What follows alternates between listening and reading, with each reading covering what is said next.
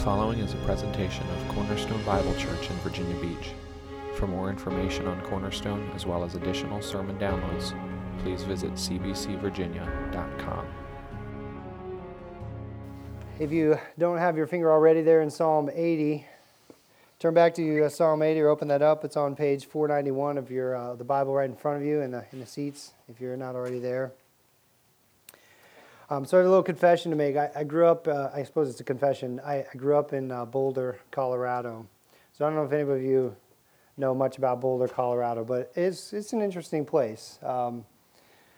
So Pastor Stacy's always trying to ask me, hey, what kind of food, what's your hometown known for? And the only thing I can think of is, well, now we have marijuana legal and there's a lot of craft breweries, so I guess we kind of just get drugs and alcohol. Stacy's always talking about in Chicago, there's this pizza or there's this and that, and I don't really know what we're known for in Boulder, but one of the things we actually are known for, not related to food-wise, but it's the whole, it's a very spiritual place. Not many people are Christian, but it's a very spiritual place. So it's interesting that I was down back in my hometown area a couple weeks ago, and I guess about a month or so ago. And as I was driving to a couple of my appointments and meetings, we drive right by the Buddhist temple in Longmont, Colorado. It's in Boulder County. It's not quite in Boulder City proper, but at any rate, it's interesting because I don't think there's too many places in the country that have Buddhist temples. Interestingly enough, nobody's ever there Monday to Friday or Monday to Saturday, but it's always on Sunday that somebody's there. So I guess they're kind of adapting that to a Christian experience of going to church on Sunday. So at any rate, one of the reasons I want to tell you about that is that one of the characters that comes around to Boulder, Colorado, because of the university and because there's an interest in spiritualism is the Dalai Lama. He is the head of the Tibetan Buddhist branch of Buddhism throughout the world. But one of the interesting things about the Dalai Lama is he's actually in exile. I don't know if you knew that, but his home country is in Tibet, which is part of China, and China has basically declared him to be a persona non grata and has kicked him out of the country and not allowed him to return to China. So it's kind of interesting. I mean, he's cut off from his homeland. There's many people who are adherents to his brand of Buddhism outside of China and Tibet there. But there's some significant temples and just a significant place in the heart of Buddhism for the land of Tibet. So, if you will, like he's cut off from that.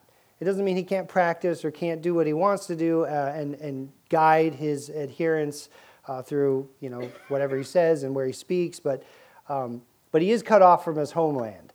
And I think that's a concept that we're not really that familiar with, the concept of exile. Not many of us have ever experienced being actually forced out, made to leave our country and our homeland and be away from what we call home and where we want to be.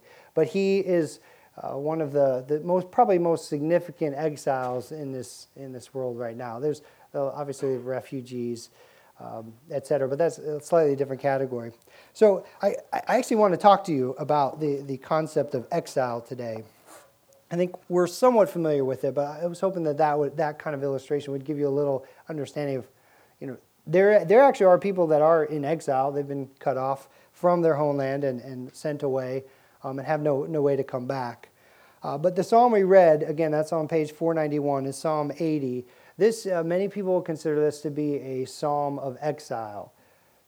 So again, when we're looking at the book of Psalms here in the Bible, we're looking at the hymn book or the song book for the nation of Israel. These songs that were collected by a bunch of different people, David, Moses has one, a lot of different songwriters composing songs that this nation would sing at different points in their history and at different experiences that they had to as they cry out to God and pray and talk to Him. So this is one of their songs. This is a song that most people believe was one of their exilic psalms. So this is a song that they would have sung in exile. They're cut off from their homeland. They're away from the promised land. They're away from Jerusalem. They're away from the temple. And so this is one of the songs that they would have sung in that situation.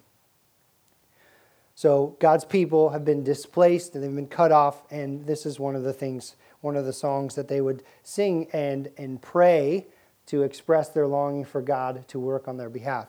So let's take a look real quick at the psalm again. We read it earlier.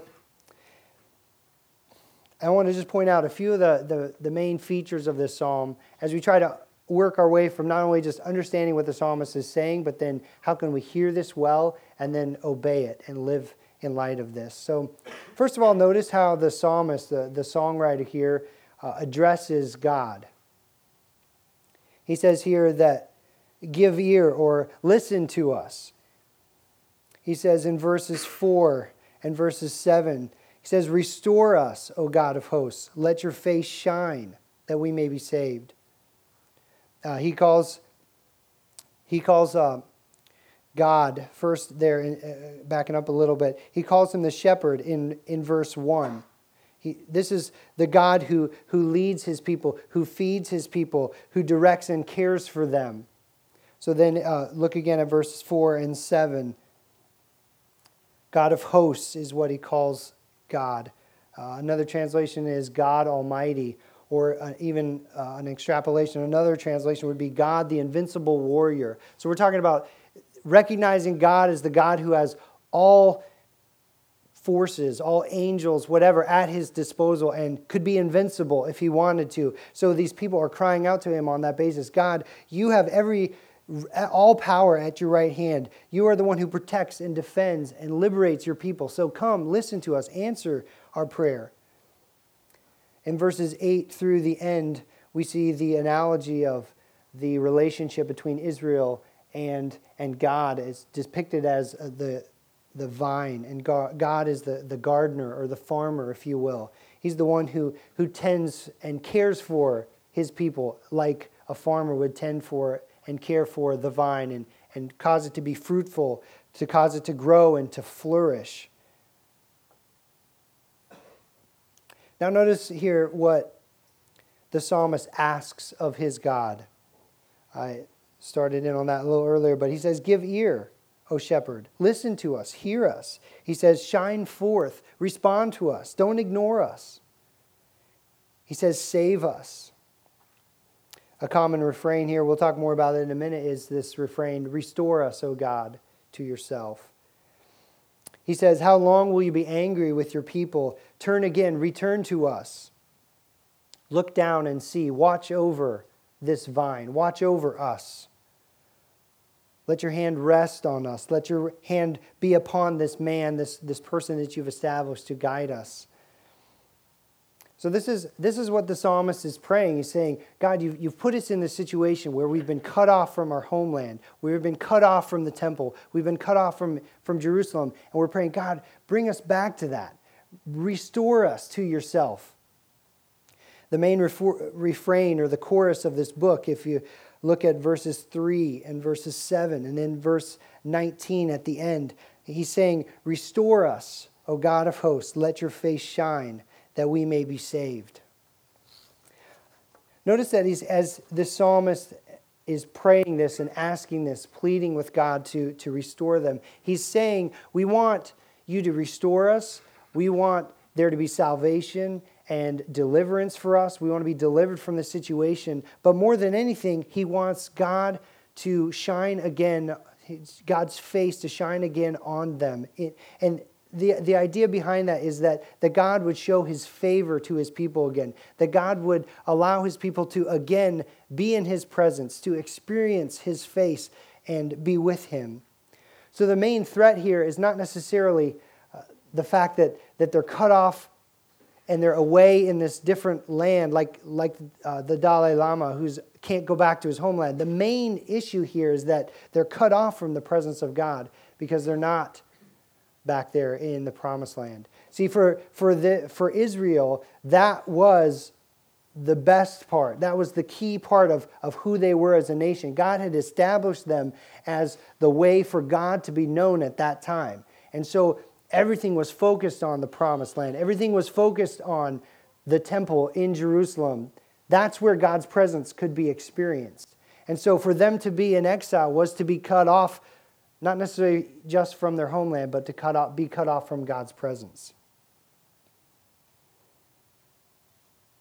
So they want deliverance, they want salvation, but it's not primarily in terms of physical, bring us back to Israel. It is that, but it's primarily they want restoration to God's presence, to be back and able to access God the way He brought about at that point. So look at the last part of this psalm here in verses 8 through the end. What the psalmist is going to do is he's going to take the history of Israel and he's going to put that into the analogy of a vine, as I mentioned earlier, and talk about how God had worked in the past and what God had done and the relationship that there had been established, that God himself had established between Israel and this people and God by using the analogy of a vine and showing, God, this is what you've done in the past. So act in light of that. Look at verses 8 through 9. We see that God takes that vine, that he transplants that vine, and then he establishes it. So we're going back to Israelites' history, the books of Exodus, where God brought a people out from Egypt and established them there in Israel. And he's talking about it as if it were a vine, but he established it, he transplants it. Then in verses 10 to 11, the vine flourishes. It does well, it grows. You see that he refers to the fact that it's flourishing from the sea to the river. And that's most likely a reference to the Mediterranean on the one hand, and then all the way to the Euphrates on the other hand. So we're talking about basically the whole known world for these people is being covered and, if you will, blessed by this vine. It's influencing and causing life and goodness. It's flourishing over the whole known world. And yet then because of their sin, because of their disobedience, in verses 12 to 16, we see the vineyard is broken. The vine is violated. So these wild animals are running through. The walls have been broken. It's torn down. Anybody who wants can come and pick the fruit. It's to languish here in this position. So the main implication of the psalmist's words here are, God, why did you do this? Why have you done all this work to establish us as this beautiful vine that was flourishing so much, and then let us go to ruin like this? God, answer us, come back, restore us to yourself, that we might flourish again. Look at verses 15 and 17 here. 15, it says, the stock that your right hand planted, and for the son whom you made strong for yourself. Starting in verse 14 there, have regard for this vine, the stock that your right hand planted, and the son for whom you have made strong for yourself. Here the son is another way to talk about the branch. So this is also highlighting for us the unique relationship that existed between God and his people Israel at that time. So not only is it a vine where God is the farmer, the gardener who tends it and carefully works it, and there's that close relationship. But also, God, the psalmist is envisioning this relationship as a father to a son, where there's that closeness. The son could also, in this case, designate the king of the nation who would represent them and stand in their place. So he's using these terms as a son, the branch, all of these speaking of Israel. Then in verse 17, he talks about let your hand be on the man of your right hand, the Son of Man, whom you have made strong for yourself. So again, he's using this analogy of the branch, but then calling it a son. So there's this close relationship between God and his people. We also see that the king would have taken this place too. So the king is representative of Israel as the nation, and there's that close relationship between God and the king of Israel, whom he calls his son. Now that language is from 2 Samuel chapter 7, when God promises to David that David's son is going to sit on the throne and that God is going to have a unique relationship to that son. So all of these things are coming together. And really what the psalmist is doing here is he's talking about Israel as a nation by referring to it as a branch. as the son in a close relationship, as the king. And what he's doing is he's saying, God, remember this close relationship that we have. Remember what you've done in the past and restore us to yourself.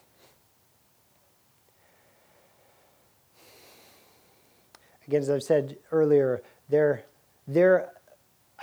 being in the land was a way for them to access God and know God. So they're praying here. This psalmist is all about the people praying and begging God to restore himself to his people so that they can experience his presence. In a word, they're praying that they would flourish again, just like this vine had done previously. Notice the emotion in this psalm. The biggest threat for these people is the threat that they would be cut off from God, that they might not be able to be with him. So note, if you will, the theological axiom that is underlying this psalm here, that to be in the presence of God is to flourish. So to be in the presence of God is to flourish. This is how God designed humanity to begin with. So if you go back all the way to the very beginning of the Bible, you see that God intended for us to be in this close relationship with him.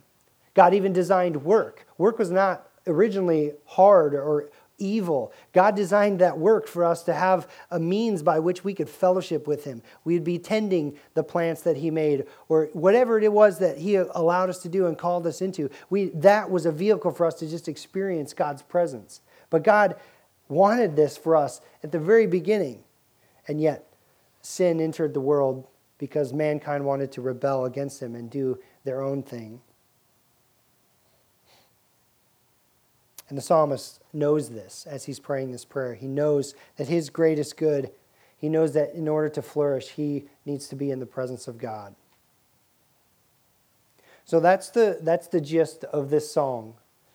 The people of Israel would be praying this song together, praying that God would restore them to himself and allow them to know him and have access to his presence. So then how do we read this as Christians or people on this side of Israel's history and this side of Jesus having come and gone to the cross for us? Well, let me suggest a couple ways that we can look at this. There's actually a lot of ways that we as Christians, and we see even Jesus entering into this. So let me take us through a little bit of how we see that. First of all, let's remember that as an Israelite, Jesus would have prayed this prayer. And Jesus would have sung this song with his people. So yes, when Jesus came around at the beginning of 2,000 years ago or so, the people were back in the land. They'd been somewhat restored from exile, but they didn't have the freedom to do everything they wanted. They were still in control, being controlled and somewhat oppressed by the Romans. So I could see the people of Israel at this day, that in his day, Jesus' day, still praying this prayer, saying, God, restore us to yourself. Let us have even this fuller and greater sense of who you are, to be able to know you better. Yet in another way, what we see this psalm talking about the branch. We see him talking about the Son of Man. And these are terms that we're familiar with from the New Testament because let me reference John chapter 15. When Jesus comes and one of the things he's teaching his disciples, he says in John 15 that he is the true vine and the true branch. So one of the things we see that happening is Jesus is not necessarily simply telling us, giving us an analogy for how we understand how we are to relate to him. Jesus is actually making a bold statement here. He's basically saying, I am Israel.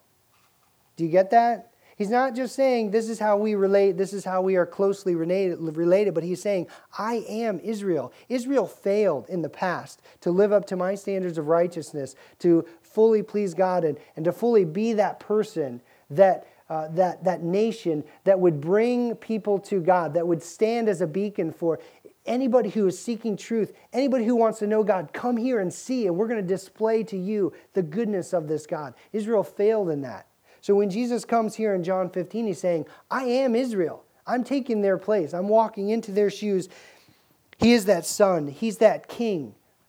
He's that branch.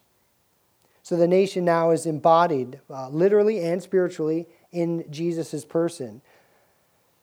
So he steps up. the Son that the psalmist talks about has been revealed.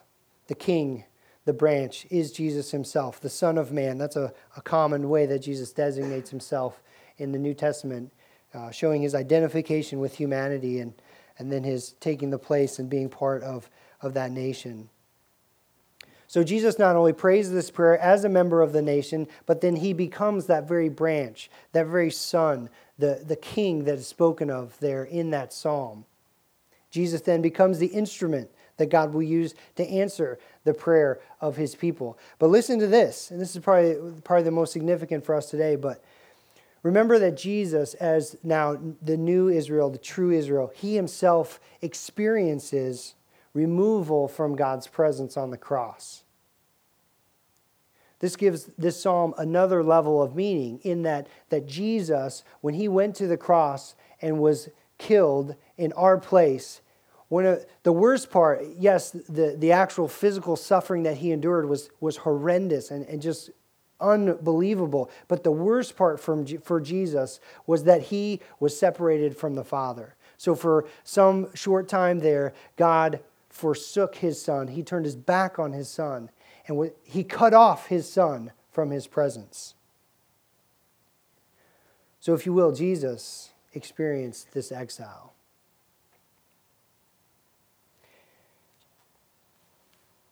Jesus is this son, this king, this branch that the psalmist is talking about. And he does experience not a restoration, but a complete exile from God's presence. Not for the disobedience of Israel only, but for the disobedience of all humanity, that we might never experience such an exile. So get this, God answers the prayer of his people in this psalm.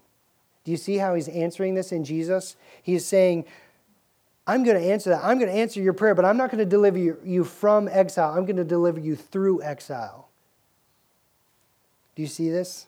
This is good news for us. In this situation, in his own exile, so we see that, let me back up. Jesus would have prayed this as a member of the nation. Jesus also enters into this by becoming that branch, that king, that son. But then as Jesus is experiencing his own exile, his own being cut off from the Father, we could probably envision the words of this song on his lips saying, God, restore me to yourself. Because Jesus, of all people, knows that this is to flourish. This is what life is about, that we would live it in the presence of God. And he was separated and cut off. But this is why this is so good. This is such good news for us, is because Jesus was cut off. He experienced this exile fully and completely. He was cut off from God so that God's people would never have to be.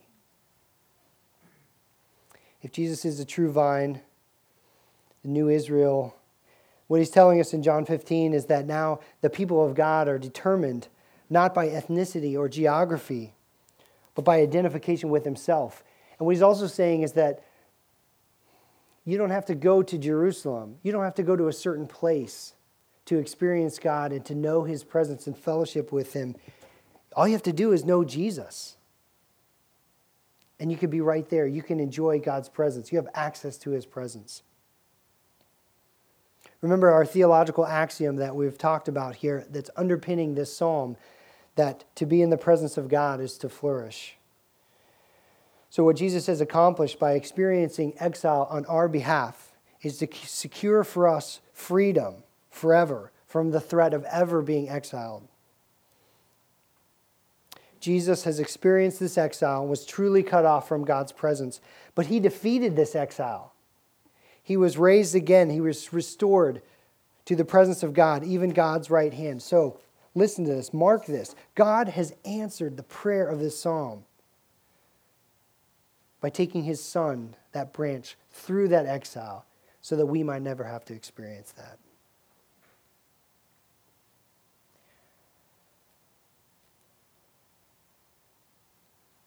So let's talk a little bit about how we enter into this. Not only as we see as a Christian how we would read this. We would be reading this psalm as a prayer of restoration, but also on this side of things, a prayer of thanksgiving, knowing that God did restore his people to himself, and now we can enter into that. But some of you may also be thinking, how do I get in on this? And I think the first thing to understand is that while Jesus has experienced exile, so nobody has to experience that exile, that being cut off from God, there is a sense in which this is not automatically applicable to everybody. We have to understand, first of all, how it is that we deserve this exile. We know that all of us should have been cut off from God's presence. To fall short of God's glory, to not live up to his standards, means that we don't deserve to be in God's presence. We deserve to be cut off forever and separated from him, and never to experience what we were originally created and meant to experience, life in his presence. So we don't automatically all get in on this deal unless we understand how much we deserve to be exiled from God. And that if we understand what Jesus has done and taken our place, taken the punishment that we deserved, then we can place our trust in Jesus, say, Jesus, you are my only hope that I will ever know God and fellowship with him.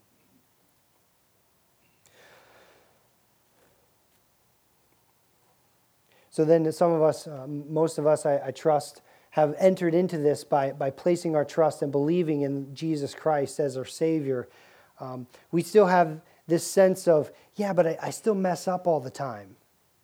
But here again, that's why this is such good news for you, because Jesus, experiencing this exile to an infinite degree, has paid for all of your sins. So it's not just the things that happened a few years ago. It's the things that happened a few minutes ago. It's the things that you will do to this afternoon. It's the things that will happen, the choices that you will make in a month or a year. All of these have been covered. All of these have been put on Jesus that we might be free and that we might not have to face that exile. We might not have to live apart from the presence of God. So whatever it is, think about it right now. All of us have things in our life that are challenging to us, we continually struggle with. We want to do our own thing. We want to choose that over doing what is right and following God. But brothers and sisters, I have good news for you today. Embrace this truth. You don't have to be separated from God's presence because of that. Think about it. What is it? Bring it to your mind. What is it that often comes to your mind of, man, I struggle with this, or I keep doing this and I wish I didn't. Don't be defined by that. Jesus has taken that. He's taken the punishment for that. He's taken your exile, the exile that you deserved, so that you may never have to be cut off from God. That thing that you think of, don't look at that. Look at your Savior, Jesus Christ, who paid the penalty for that sin. So I guess my challenge to us, to me really, today, is that as we look at a new year, we can look back at 2015 and say, these are the areas that I've struggled, these are the things that I've done wrong, and that can be a real challenge to us. But let's embrace, first of all, what Jesus has done for us. So we have complete freedom in that. We want to live worthy of the gospel. We don't want to keep disobeying. We're not talking about cheap, we went to church, got to worry, I confess that, now I don't have to worry about it, I can go live my life the way I want. No, we want to continually live in light of the gospel and do that and obey the Lord. But we've got to take to the bank the promise to us from Romans 8:1. There's no condemnation for those who are in Christ Jesus. So think about what do you want to do this year? First of all, we need to believe that our greatest good, that if we want to flourish this year, that we need to live this year in God's presence. So think about, what does that mean? If you were to think about, like if I had asked you yesterday, what are your hopes and goals for 2016? How do you hope to flourish, to become the person you're supposed to be, to meet your potential and to live up to that and to grow this year? What things do you see on your radar?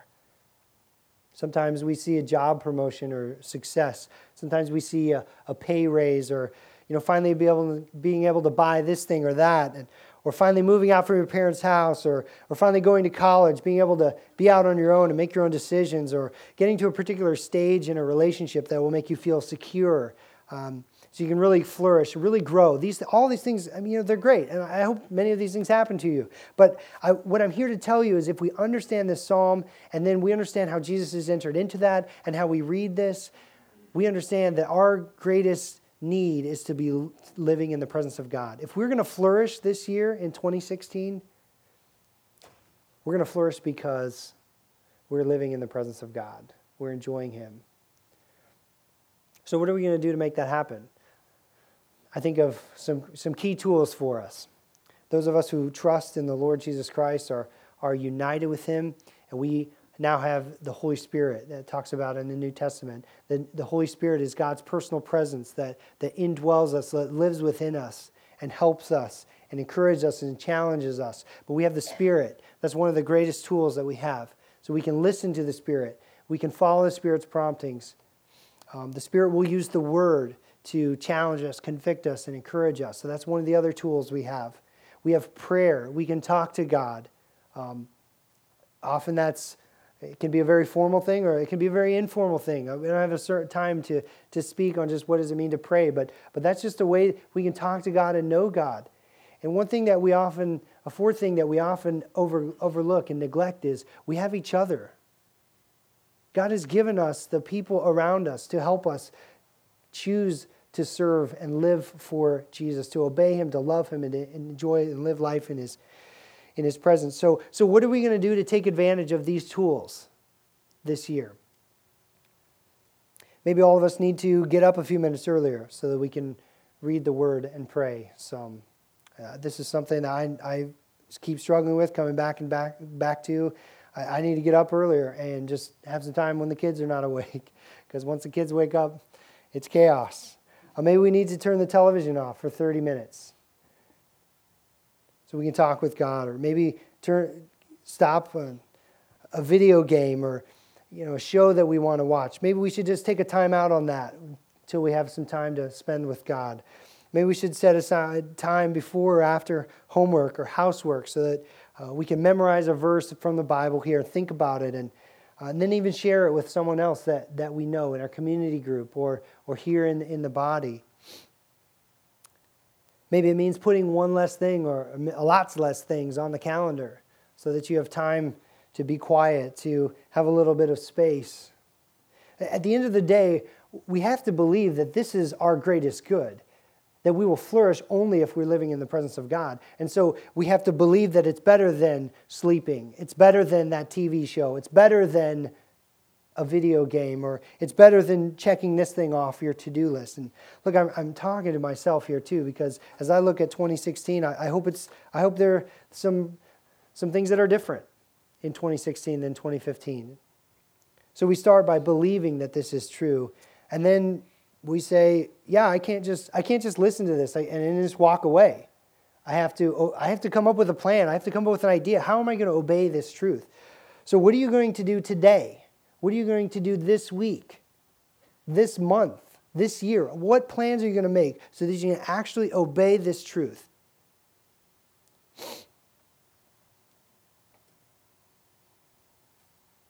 By God's grace, what are you going to change this year? What are you going to do differently? How will you cultivate time in God's presence by the power that God gives you? Remember, if there's any desire in you, if you find yourself saying, hey, I want to read the Bible. Hey, I want to pray. I want to spend time with God's people. Like, that's not of you. That's the Holy Spirit. So you don't get any credit for it. It's God. It's God working in you. You can praise God for Him, and you can just look at that and say, hey, thank you, God, for working and doing that. Take advantage of that.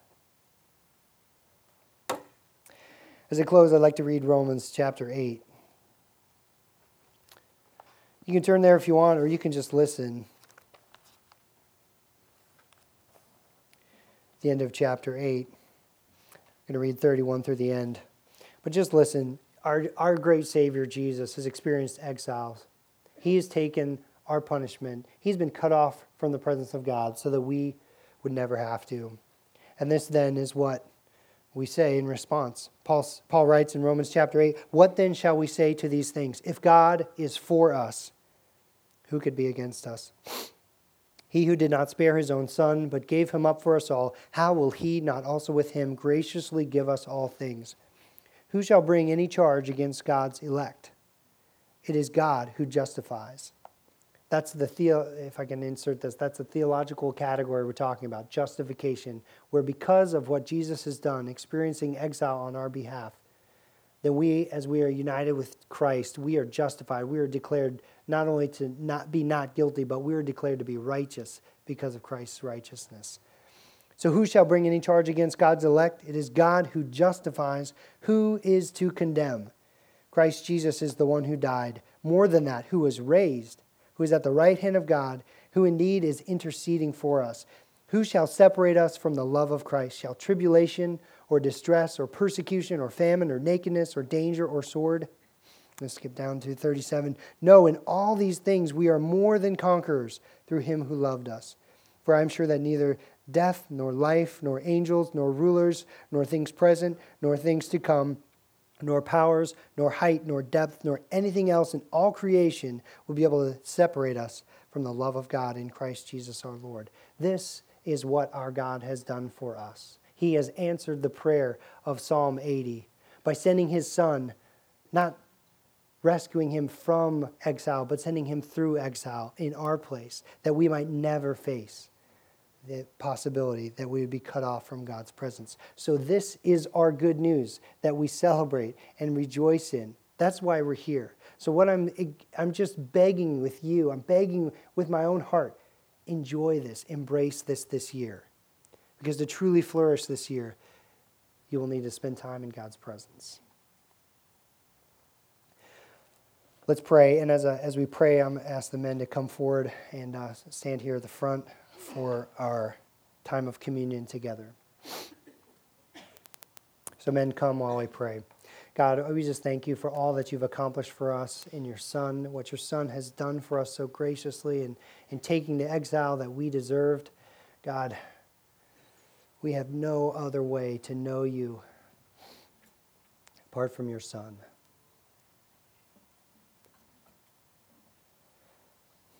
And so we rejoice in what you've done, and we rejoice in being able to remember together as brothers and sisters that you've united in your Son together. We pray in Jesus' name. Amen. All right, guys, sit down, please. This is something that we do regularly as a church, as a body. We gather together to remember Christ's suffering, his death on the cross for us, and then his death, burial, and then his resurrection to new life, which has secured all these benefits, this good news that we've even been talking about today. So we've already talked much about what he suffered on the cross and taking our exile. We've discussed the fact that Jesus was cut off from the presence of God, that we might never have to experience being cut off from God's presence. So as we approach this communion table, we're here to simply remember what Jesus has done for us, to remember and to rejoice. So as we do this, I would extend an invitation to partake in this to anyone who is a believer in Jesus Christ. If you're here and you've publicly confessed your faith and your trust in Jesus Christ as the only way to know God, then please participate with us. If you haven't, if you don't know what that's about, then I would ask you just to go ahead and pass it by and not partake with us. This is for those of us who believe in Jesus. It's a special time for us just to remember and to be thankful.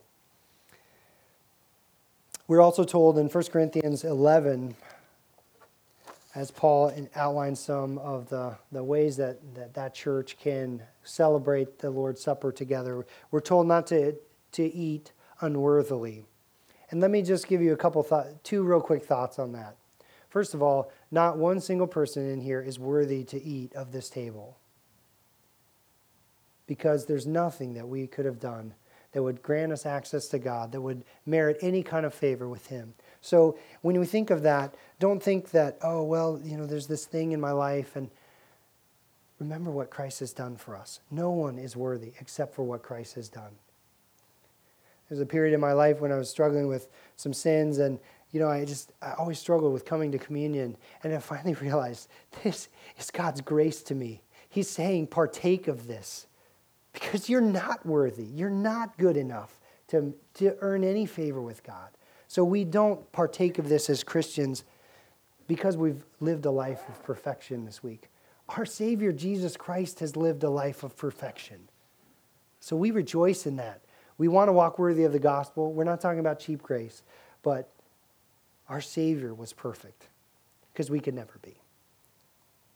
Second of all, often the concept of partaking of this and enjoying this worthily is often becomes this simple introspective time where we just think about ourselves.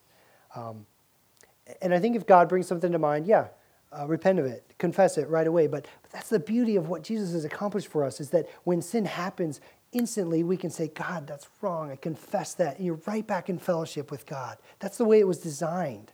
So enjoy that. And also know that we do this just as Psalm 80 was sung and prayed together as a nation, as a community, as the people of God. We do this together. It's not just about me. It's not just about my sins. Look around. Really, look around. These are the people that God has brought into our lives together. He's brought us together to enjoy together the presence of God as a community. So we rejoice not only in what Jesus has accomplished for us personally, but we rejoice in what God has accomplished for us corporately as a body. So, men, I'd like to ask you to stand. And Ed, if you would you just pray as we take this bread and distribute it and then partake together. So, Ed, would you pray?